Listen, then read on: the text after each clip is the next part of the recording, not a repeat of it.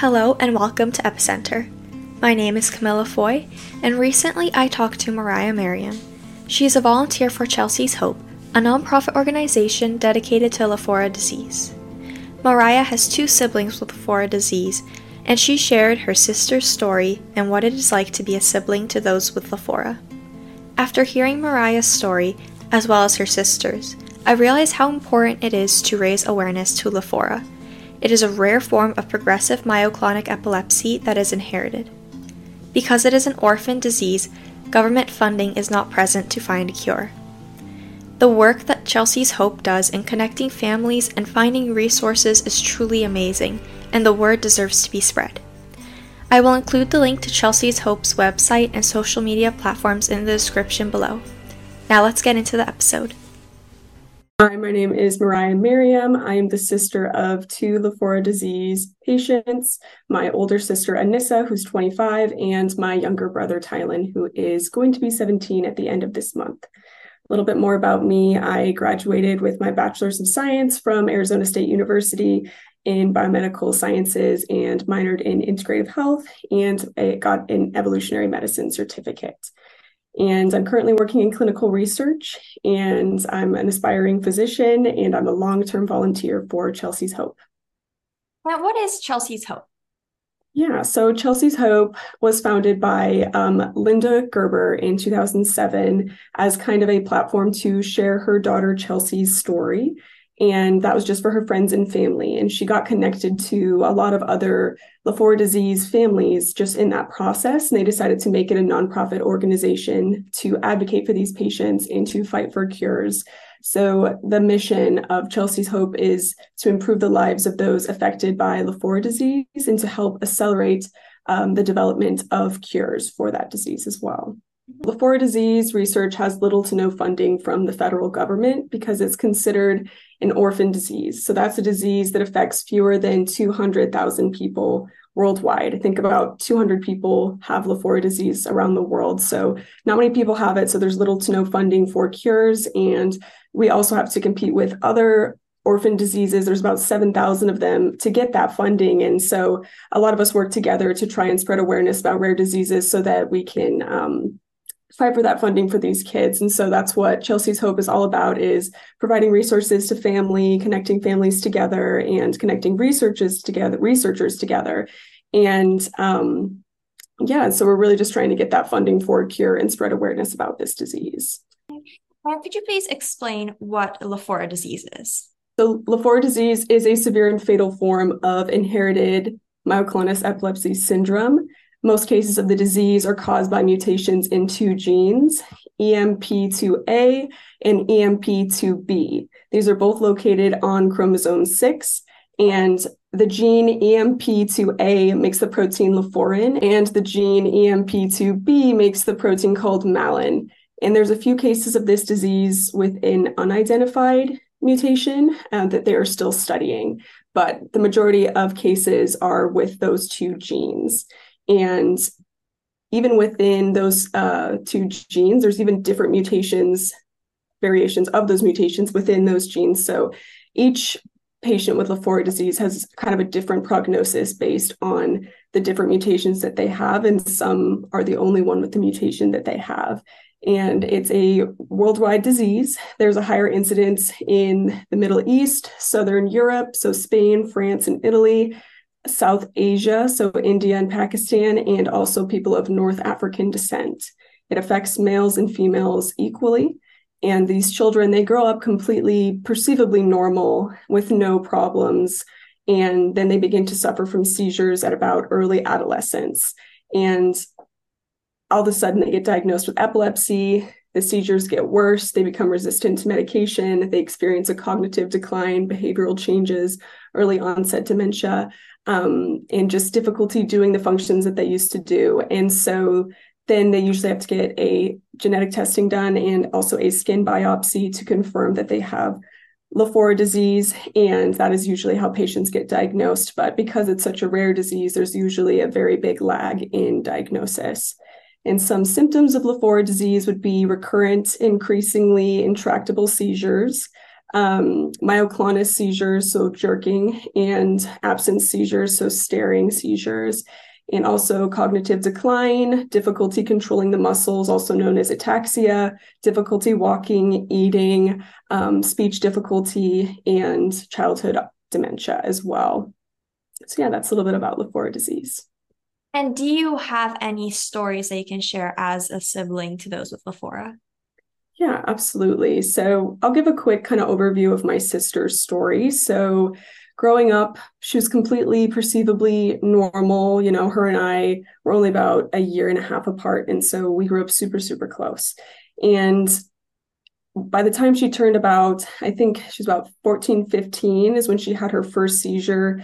She went to, I think it was MORP, like the reverse prom dance at her high school. And there were flashing lights there, and she had her first seizure. Now, leading up to that, she had had some jerks, some myoclonus seizures, but my parents weren't sure what they were because they hadn't witnessed her do it. I had witnessed her do it a couple of times.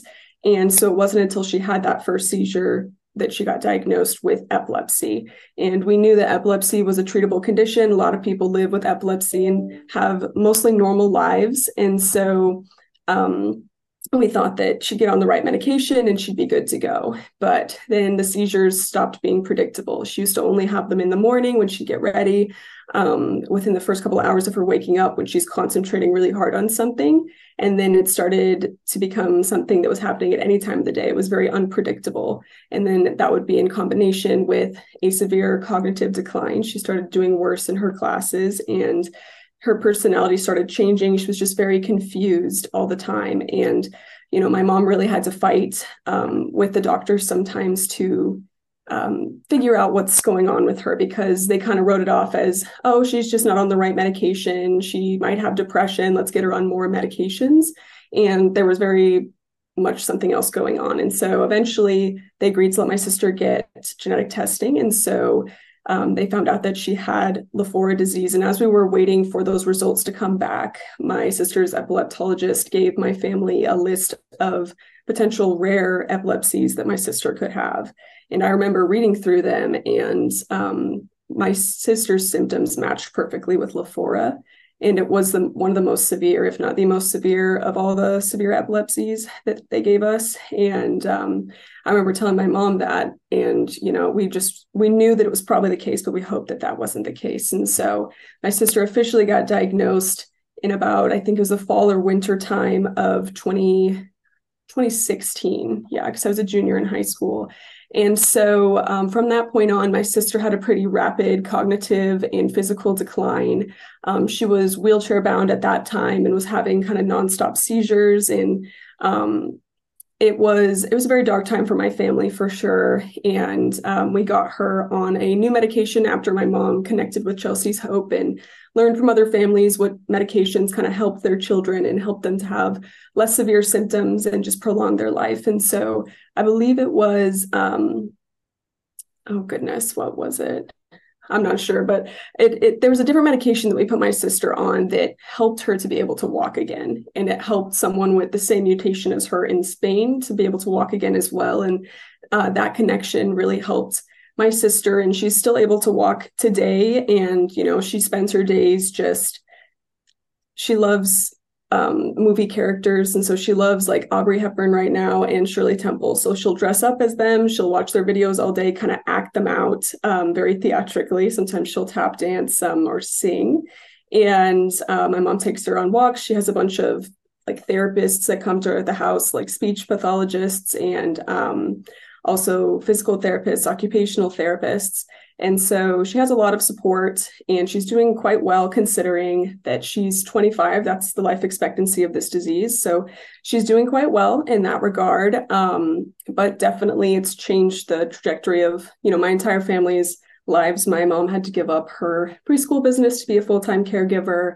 And, you know, it's inspired me to pursue medicine. So it's a very devastating disease. And then to find out that my brother also has it, we found that out my sophomore year of college.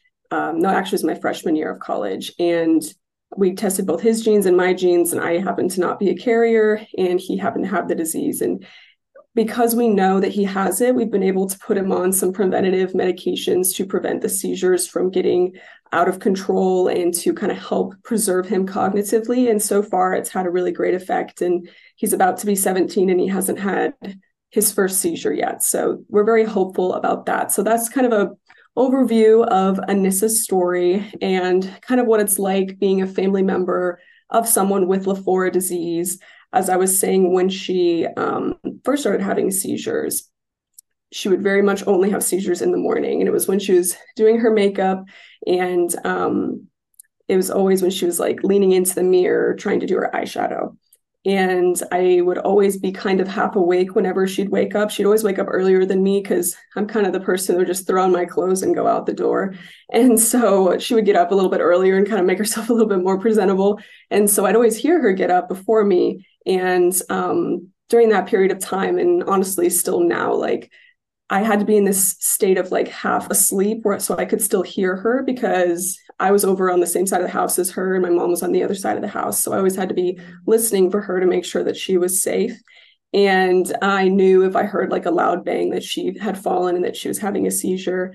And then I'd get up and I'd run to go help her. And so for that reason, my mom and I always strongly advised her against showering in the morning, because that was a big trigger for her, was getting up in the morning and doing anything that required attention to detail, and like adding water and slipperiness and the hardness of the shower. That was just a bad situation. But my sister's a very stubborn person. She always has been, and she continues to be stubborn. But she decided one day to take a shower. And I remember hearing her turn on the shower, and I was kind of half awake just listening, because it always really stressed me out when she did that. And I heard a loud bang, and like it was like my worst fears kind of come to life. And I remember just screaming for my mom, and I screamed so loud out of like not dead sleep, but like I was pretty much half asleep, and then to be completely up and screaming, I dislocated my jaw actually, which did not help the situation at all. And so I'm going over to where my sister is. My jaw's all out of place, because it went from completely being rested to all the way open.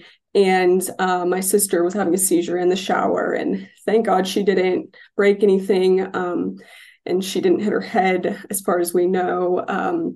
She got bruised up a little bit, but it was just like our worst fears come to life. So my mom came running, and I was trying to talk to her, but I was barely understandable because of the way my jaw was dislocated at the time. And so I was trying to talk to my mom, and we always knew what to do with her seizures and knew that like she'd be okay. But because she had fallen in the shower, we didn't know if she hit her head at that point. And so I had to call 911, which we didn't do after a certain period of time when we knew what her seizures looked like and that she'd be okay. But because she'd fallen in the shower, we wanted to make sure that she was okay. And so I remember trying to talk to the 911 operator, and it was very difficult because my jaw was out of place, and it was just a whole mess of a situation. And thankfully, my sister, she went to the hospital, they checked her out, and they made sure that she was okay. So that's one example of kind of what it's like to live with someone with a rare condition like this. And that was kind of more like at the beginning. And the other story that I kind of want to tell is about a Halloween party that my sister and I went to when I was a sophomore in high school. So my sister and I always did things together. We were always just best friends. And anytime I was hanging out with my friends, I'd invite her to come and hang out with me, because my life was just better when she was around. And so it was just a natural thing for me to do all my life. And so when there was a Halloween party coming up and my friend invited me, we had a whole group that we were going to go with, and I invited my sister. And I remember kind of immediately regretting it afterwards, because I knew that this was going to be an event where there would be flashing lights. And that was a major trigger for my sister at the beginning. It evolved to be to the point where anything could cause a seizure for my sister, but flashing lights, concentrating, those were her main triggers at the beginning. And this is about like a year or two into her epilepsy diagnosis, but she had not been diagnosed with Lafora disease yet. And so, I remember talking to my mom and being like, hey, I don't think this is safe for her. I invited her because I didn't want to not invite her. But now that I've thought about it, like, I just don't think this is safe. And I don't want to have to worry about, if she's going to be okay. Like, I just want to be able to go and have fun with my friends. But, my mom was like, well, I talked to her and we discussed that like she would stay outside of the party, and she knows that one of her friends is going, so they're just going to hang out outside the venue, so that way she doesn't have to miss out on anything. And I was like, okay, like as long as she does that, like I know that it's going to be fine. And so the night came. My sister and I love Halloween. My family's a big Halloween family, and so we custom made our costumes like always, and we were very excited about it. She went as Harley Quinn. I think it went as like an alien or something like that. And so we went trick-or-treating with my friends, and then we went to the party. And I remember walking into, it was at a barn at a popular farm in Arizona. And so I remember walking into the party and seeing that there was lights, lasers, strobe lights, the whole 9 yards. And I, immediately turned to my sister and was like, I don't think this is safe. And she agreed, and she went outside with her friend like she'd said that she would, and they hung out there for a little bit. And so I got to go back in and kind of enjoy the party for a little bit, and had a lot of fun with my friends. I had some really good friends there with me, and we were having a blast. And I remember after a while, my sister came back in, and I was like, hey, like, what are you doing in here? I don't think this is safe. And she was like, well, my friend left and I'm not going to stay outside. And I was like, okay, well, this isn't safe. I don't think that like you want to have a seizure here. This would not be a safe situation. And my sister's stubborn, as I said. And so she was like, nope, I'm going to stay. And I was like, okay. So I think I might have texted my mom. I'm not 100% sure, but I remember just thinking, I'll just keep an eye on her and I'll stay close to her. And we danced all together for a couple of songs, and it was kind of in the back of my head, but I remember kind of closing my eyes as the beat dropped to a song. And then next thing I know, my friend's kind of tapping my shoulder, and I look over and my sister's on the floor having a seizure. And immediately, I know what to do because I've seen it so many times. So, I drop to my knees, I get her head on my knees and make sure that she's safe. And I turn her to her side. And everyone surrounded us at the party. There's like 300 people there. And there's a lot of people looking at me, shouting things at me, but, my friends knew that she had epilepsy, and they were telling everybody, and I was telling everybody, like, I know what to do. I told one of my friends to call 911, and another friend to call my mom. And someone told the DJ, the music stopped, the lights came on, they kicked everybody out. Like, it was a big thing that happened. And my sister kept having seizures. And so the paramedics did come, and they were able to move her. They had to use a couch there was a house behind the barn that was like the people who own the farm, and it was like a guest house. And so they used a couch as a stretcher to bring my sister from the barn to the house. And my mom met us there. And I remember just breaking down when I saw my mom, and my friends, I think, hugged me, and I felt a lot of things. And I think the most palpable thing was just feeling guilty that my sister had this seizure, and she had hit her head really hard on the ground.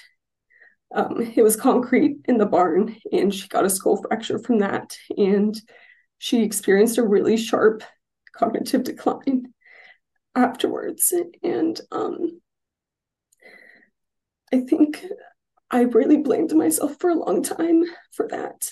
And I know now that it wasn't my fault, but I felt like people around me, like my family, blamed me as well.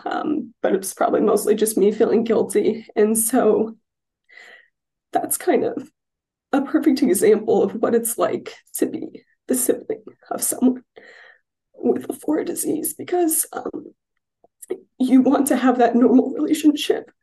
You want to just be their sibling and do the things that siblings do, like go to a party together. You also just want to be, a kid yourself. You want to be able to have fun with your friends and not have this big event happen. And so it's very traumatic and for everyone involved. And definitely is something that still sticks with me to this day. And I think that's why it's so important for people to understand what Lafora disease is, and just basic seizure safety as well, because you never know what people around you might have. And it's so important to keep people safe and respond to these things in time and try to prevent them from happening. So that's those stories kind of capture like my sister's story, and then kind of what it was like for my family in the house and the roles that we kind of took and the adaptations that we made in order to adapt to this disease that my sister had even before we knew that she had it. But it also just shows the impact of having something that serious looming over you as you're growing up. And I can't imagine what that felt like for my sister as the person who was actively digressing both cognitively and physically. And so, yeah, those are just some stories about the patient and family experience. For some reason, I get emotional when I tell people about it, because I think seeing people's reactions to the story might make me cry too, because it makes me realize, oh, that was kind of a big thing that happened. And it kind of takes me back, of course, to that moment. And just interesting how raw something can be after, God, how many years has it been? That was 2017. Nope, that was not 2017. That was 2015. Wow. So almost, I think, 8 years or something. I don't know. My math's not great, but it's amazing how certain memories and events can just stick with us. But it's a great example of, if you ask anyone who has a patient with a Ford disease in their family, they probably have a similar story in some different aspect. They can probably tell you the exact day they found out that they were diagnosed and all the emotions that they felt, as well as like obviously the first seizure and then the worst seizures that they experienced that were the scariest for them. I think we tend to cling on to those memories of the things that freaked us out the most and were the most painful. So it's a very horrible disease. And I think it's so important for people to hear about people's experience with it, because it's hard to connect with something unless you see how it affects another human being. You can read about it on paper and learn about these mutations that cause this disease, but it's a whole different thing entirely when you're living it and experiencing that decline in real time and those medical emergencies in real time as well. Mm-hmm. And I know you were mentioning just recently that you were a part of or are a part of the siblings support group in Chelsea's Hope. So could you please tell us a little bit about that? Yeah, absolutely. So Chelsea's Hope has a lot of really amazing resources for families and for patients. They have a whole webpage for if you're newly diagnosed. It's really easy to find. You can fill out a contact form if you want to. That just helps connect families and parents with each other, and they can help treatments that have worked for their kids to just help lessen their symptoms or improve their quality of life. And drugs that have been repurposed in order to improve that quality of life and lessen their seizures, get them to start walking again like my sister did. And so that's an amazing thing that they do. They connect researchers together. They have these research roundtables that they have the scientists come together and discuss current research, and then they have someone there that kind of breaks it down for the parents as well.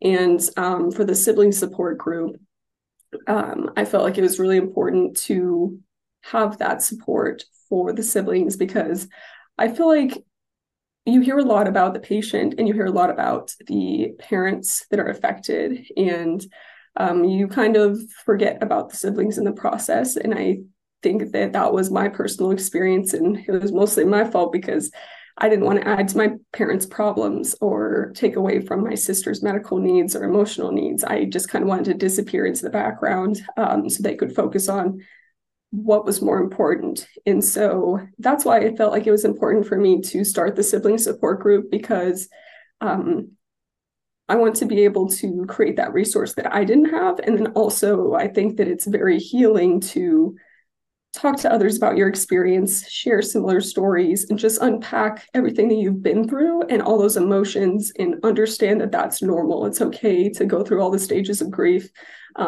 There's no shame in anything that you're feeling, because it's all very valid and very raw. So that's my goal with that group. And it essentially consists of we're going to have a multilingual platform for messaging. I'm still picking one right now, but we're going to basically be able to have people from all over the world join this chat. And I'm going to post bi-weekly topics just about grief and their experiences. If they want to share, they can. If they just want to read, then they can. And so that'll be the group chat part of it. And then we're going to have bi-monthly Zoom meetings that'll be led by me. And we're just kind of going to unpack what was said in the group chats, as well as open the floor to anyone wanting to share how they're feeling or their experiences. And I also have a anticipatory grief journal that's been helpful for me in my own grief journey that I want to kind of help work through with other people. So that'll be the sibling support group. And then the other thing that I'm trying to develop with Chelsea's Hope that we're kind of in the production phase with will be the buddy program. So when I attended the Lafora Disease Science Symposium in 2022 last fall, I stayed up really late all night just looking through patient profiles, and they sounded so similar to my sister and what my family had experienced, and it just really made me very emotional. And that whole symposium was just a very raw experience for me because I'd stayed really busy during college to kind of avoid having to deal with all of this emotionally and to try and achieve that goal of also being a doctor. And so I finally had to face the music, essentially, of what the reality of what was happening, and the reality of what's happened to patients before my sister. And so reading through their profiles, there was just this really profound sense of loneliness. And these kids, they lose their friends through this process because it's really hard to stay friends with someone when you no longer recognize them.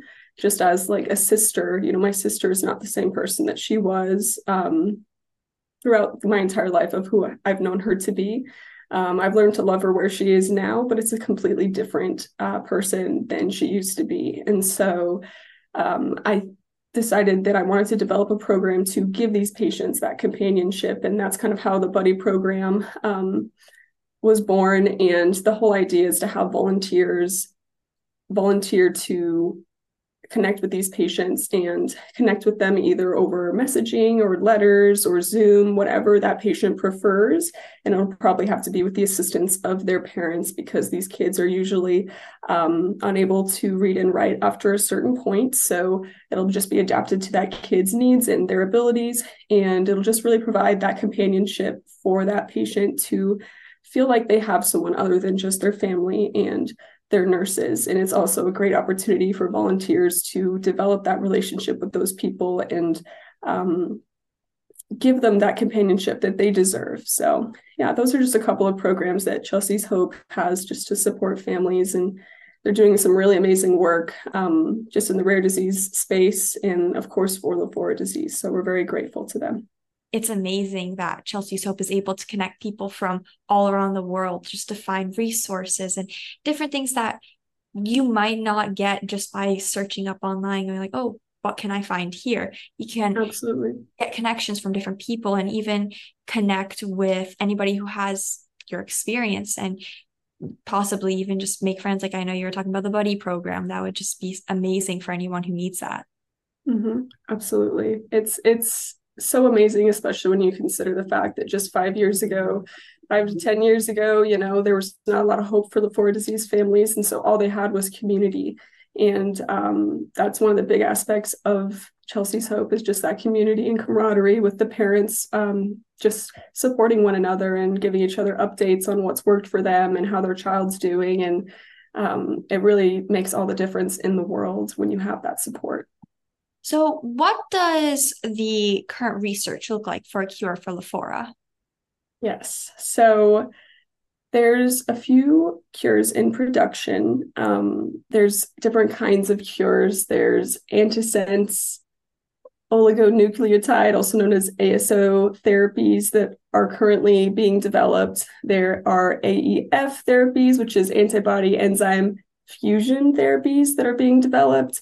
Also small molecule therapies, which is basically, it's a molecule that's designed to bind to a specific protein and prevent it from performing its function. So if, too much laforin is being made, it can kind of prevent that. And There's also gene therapy treatments in production, but all of these things are at various different stages, and it's very much based on these researchers that are working for a cure and the funding that we're able to secure for them.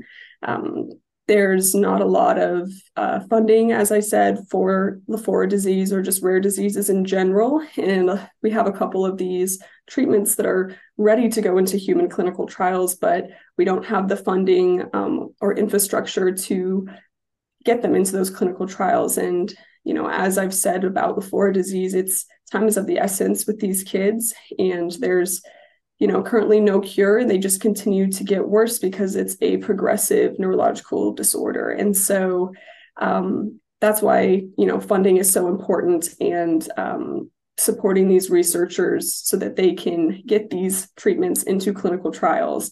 But I really admire everyone who's worked on Lafora disease, all these researchers, Dr. Manassian, Dr. Matt Gentry, it's just so amazing that these people have dedicated their entire lives to studying something so rare, because there's not a lot of money in rare disease research, and just focusing on trying to get something into patients when, pharmaceutical companies have no incentive to fund that. And so it's really amazing that we have these people so passionately working towards a cure for Lafora disease and dedicating their entire careers towards it. So we're very grateful towards them, and there's a lot of hope for Lafora disease patients, but I think that the only thing we're lacking in is funding. And so while Chelsea's Hope continues to grow as an organization and works super hard to connect these researchers and raise money, raising awareness is the biggest thing for us. And so so there's a lot of hope with research, but we just need more funding to get those human clinical trials so that these kids can get that important life-saving treatment that they need. Do you know which countries or even states in the US are most concentrated on finding a cure for Lafora?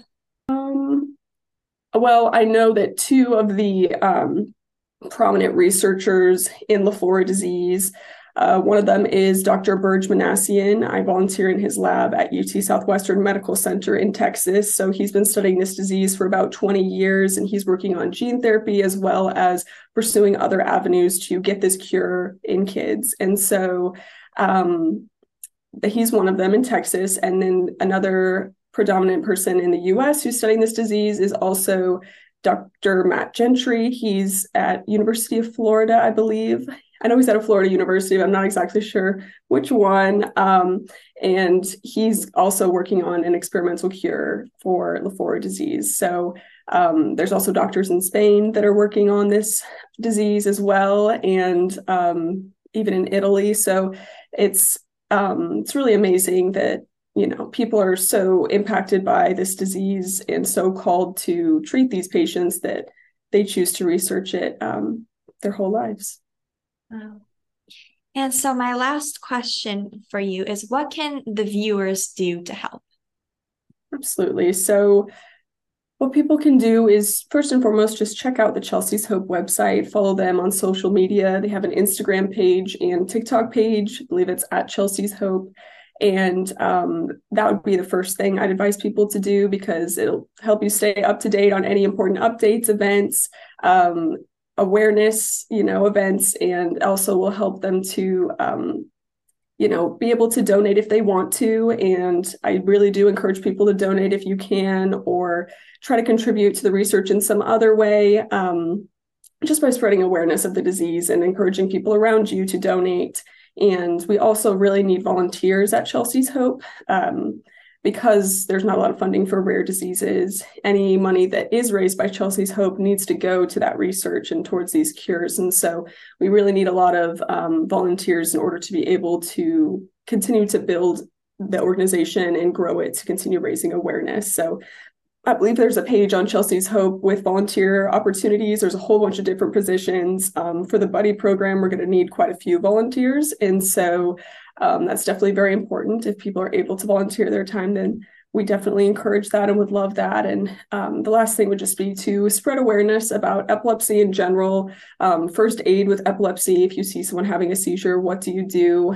Being knowledgeable about Lafora disease. I don't want anyone to think that, their child who has epilepsy has this terrible rare condition, but I think it's important to be aware of what it is. So that way, if your child is showing symptoms, you can get that testing that you need to get that early diagnosis to prevent, that harsher prognosis. Because, with my brother, he's doing fairly well right now because we know what he has and we're able to get him on some preventative medications in order to preserve him at where he's at. So that's also something that's super, super important. Okay, well, thank you so much for coming on today. Thank you so much for having me. It's amazing what you're doing, bringing more attention to epilepsies and different kinds of epilepsies. And I just encourage you to keep on doing it, okay?